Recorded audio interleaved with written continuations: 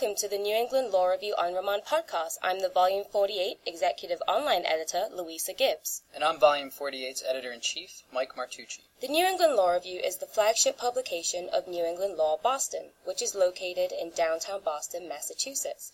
To learn more about our institution, visit the website at nesl.edu. And to learn more about our publication, go to newenglrev, that's newenglrev.com. There you can find our most recent On Remand article about the Massachusetts Civil Service Commission decision reinstating 6 cops who tested positive for cocaine. We also have our most up-to-date Massachusetts Criminal Digest, Issue 1, our current issue, and information about our upcoming fall symposium. And speaking of which, we have here today Professor Jordan Singer of New England Law Boston and Kristen Mullen, the Volume 48 Symposium Editor, to discuss our forthcoming symposium entitled Benchmarks Evaluating Measurements of Judicial Productivity, which will be held on Friday, November 8th at New England Law Boston. They will share some more information with us about the symposium, what inspired it, and where you can learn more about it. So thank you all for joining us. So, Professor, could you please start by just briefly explaining what bench presence means? Bench presence is, most simply, a measure of the amount of time that a trial judge spends on the bench, presiding over the adjudication of issues in a public forum. It can include time spent at trial, most obviously, but also includes time spent during doing sentencing, arraignments, motion hearings, evidentiary hearings, and the like. Bench presence is intended to quantitatively capture, in an approximate way, each court's commitment to providing procedural fairness.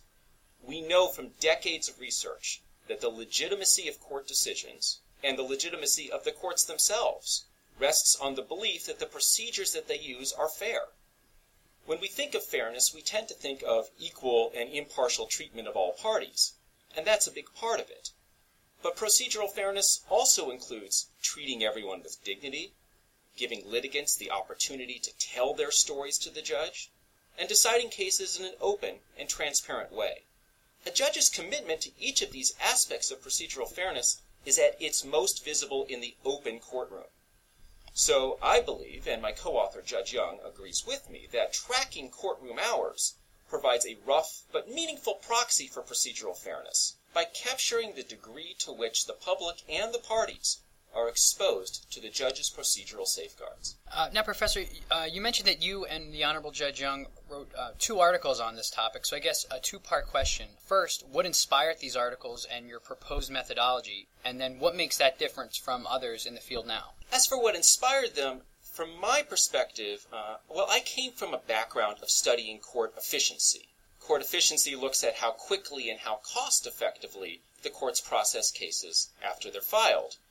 And in doing that work, I noticed that many people were using the term court productivity instead of the term efficiency to get at the idea of how quickly cases are resolved. But it turns out that terminology isn't quite right. As a matter of the academic literature and the way that productivity is typically understood, productivity is a measure not just of efficiency, but also of quality. You can think of it as a measure of how quickly or how efficiently you can do something and how well it's done. So if a company makes widgets, we could say that a company that makes 1,000 widgets an hour is more efficient than a company that makes 100 widgets an hour. But if those 1,000 widgets are awful and they break as soon as you buy them, there's no productivity. The quality is not very good. So, applied to the courts, the idea of a court being productive simply because it resolved cases quickly didn't mesh. Those cases also needed to be resolved in a way that affected the quality and the service of what the courts were about to provide. So it bothered me a little bit that this term was being used in a one-dimensional way to describe the work of the courts. At about the same time that was running through my head, Judge Young independently was at work on his own effort to measure the productivity of the federal district courts, and he decided to do it by tracking courtroom time. This was the genesis of the idea of bench presence. Judge Young was able to get a hold of internal court statistics that tracked how much time each judge spent on the bench. And in 2011, he appended to a summary judgment opinion a list of what he called America's most productive courts. That led to a discussion between he and I, And it eventually led to the collaboration that created the bench presence articles we'll be discussing at the symposium. As far as why our methodology is different than prior models, as I mentioned, prior models have focused almost exclusively on court efficiency, and they have collapsed the definition of court productivity and the definition of court efficiency. Our model is a much broader model of productivity, one that recognizes that court productivity must also account for the quality of adjudication. And we argue that that quality can be determined by including the accuracy of the outcome and the fairness of the procedures. No one has yet been able to figure out the accuracy of the outcome, and I suppose that's a project for another day. But our effort here was to measure procedural fairness in a consistent way, hence bench presence. Wonderful. And so it seems that critics of judicial evaluation claim that analyzing the productivity of judges causes pressure to maximize output. So does bench presence avoid or solve this critique? What do you think? Well, the emphasis on court efficiency over the past 30 years has had some positive effects. We see, among other things, that courts who feel internal and external pressure to be more efficient tend to resolve cases in a more timely way. But efficiency has also had some negative effects. It's pressured judges, in some cases, to prioritize time to disposition and docket clearance over all else. We don't think that's necessary, and in a sense, bench presence provides a resolution to that by requiring judges and court staff and others who use the court to think of the role of the courts in a more holistic way. In other words, the courts not only have the job of resolving cases quickly, but also they have a traditional and still critical constitutional role to provide an open forum for the resolution of disputes. In our study, we found, in fact, that there is no necessary trade-off at all between efficiency and bench presence. In many courts, judges can spend a lot of time in the courtroom and still manage to resolve their cases quickly and efficiently. So ultimately, I hope that bench presence's contribution to the larger conversation is to foster a better appreciation for the trial court's multifaceted social role. Thank you, Professor. So ultimately, you ended up performing a statistical analysis on trial courts nationwide utilizing this bench present methodology. Can you explain briefly what your findings were? That is, maybe which courts did well and which did not? Sure. We looked at 5 years' worth of internal data from the Administrative Office of the U.S. Courts. And as I alluded to before, that data is reported by the judges themselves each month. We put all the data together over 5 years and spun it to see what courts were doing well and what courts were not. Some of the numbers, in fact, were quite discouraging. On a national level, we found that the number of total hours that federal district judges reported themselves spending on the bench fell by almost 10% between October of 2007 and September of 2012. And in some district courts, the amount of time that a judge spent on the bench every year averaged less than 200 hours a year. When you think about that, 200 hours a year is less than an hour a day. And those are trial courts. So I think by any measure, at least from my perspective, that's not good enough. But we also found some courts with very high levels of bench presence. Some courts more than 700 hours per judge per year. And those courts were scattered throughout the country. We found very little connection to geography or court size. So courts such as the Eastern District of California, with only 6 judges, topped our charts year after year. Large courts like the Southern District of New York also did very well. But small courts also did well. The size didn't seem to make too much of a difference. What we did find is that when all was said and done, there was very little correlation between a court's level of bench presence and factors such as its size, its geography, its caseload, or its docket composition. In other words, we found no structural reason why the federal district courts cannot all raise their levels of bench presence immediately. There's nothing within the nature of their dockets that would prevent them from spending more time on the bench.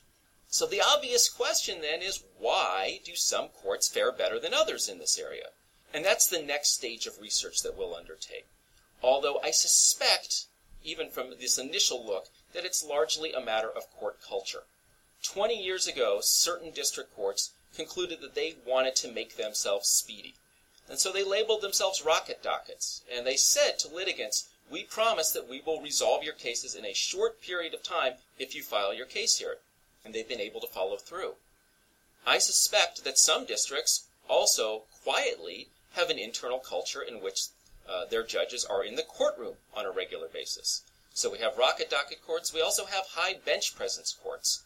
And I believe that that's really a matter of internal culture. It's an area for further exploration. Great. And so going back to the upcoming symposium next week, so it seeks to use your articles as a cornerstone to frame a discussion on court productivity and evaluation at large. What discourse are you hoping arises from the event, and why is it so critical that this issue receives attention? Well, there's an old saying that what gets measured gets done.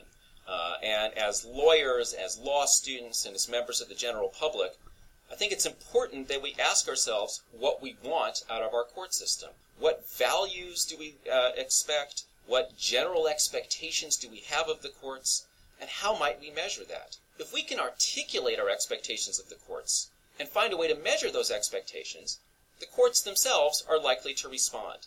So I see the symposium event as an important civic exercise. We should be having a robust discussion about what we expect of the courts and whether those expectations are realistic and what we can do to help judges and court staff meet those expectations. So I am very excited to hear the views of the symposium panelists, those people who work in the courts and work with the courts and study the courts each day. So Kristen, as symposium editor, can you tell us a bit more about the symposium itself? Absolutely. So as Louisa mentioned earlier, the symposium is next Friday, November 8th, 2013. It begins at 9 a.m. with an introduction to bench presence by Professor Singer, who's with us here today. It will be 3 panels. We purposely allocated 3 panels so that we could touch on a broad area of topics and so that we could keep each panel short, interesting, and engaging. Our first panel begins at 9 a.m. Our second panel is at 11, and our final panel is at 3 p.m. In the gap between our second and third panel, we will be featuring a keynote lunch in which Judge Young will give an address. Our panels are divided into 3 topic areas. The first panel will be a response to bench presence, the article itself, what people think about this new proposed methodology and how it could fit within the current structure of the courts. Our second panel will be looking to other methods of judicial evaluation and why they might be better or worse than bench presence. And our final panel will be practitioners who will be commenting on how these type of methodologies play into everyday life for them. Okay, and so who else is going to come and speak on this topic at the various panels? You don't have to go through everyone, but maybe a couple names. Absolutely. So we are honored to have some great national guests this year flying in from all different universities around the country. But highlighting our practitioner panel at 3 p.m., we have Chief Justice Paula Carey from the Massachusetts Trial Court and Court Clerk Robert Farrell from the U.S. District Court. So we're really excited to have such great local practitioners attending our panel and bringing in a great audience. Wonderful. Thank you, Kristen. So to learn more about the symposium, all of the information you need to know is available at our website, newenglrev, newenglrev.com. There you can click on Fall 2013 Symposium on the Symposium tab drop-down box. If you wish to RSVP for the luncheon with the Honorable Judge Young of the U.S. District Court, click on the RSVP link available on that page.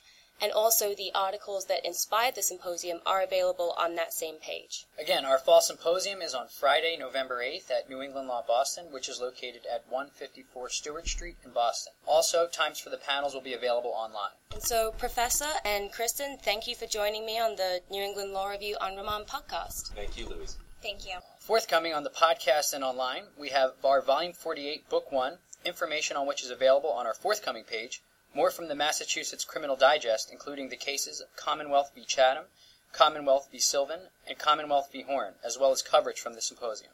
I'm the Volume 48 Executive Online Editor, Louisa Gibbs. And I'm the Volume 48 Editor-in-Chief, Mike Martucci. Thank you for listening, and stay tuned for more from the New England Law Review on Remand podcast.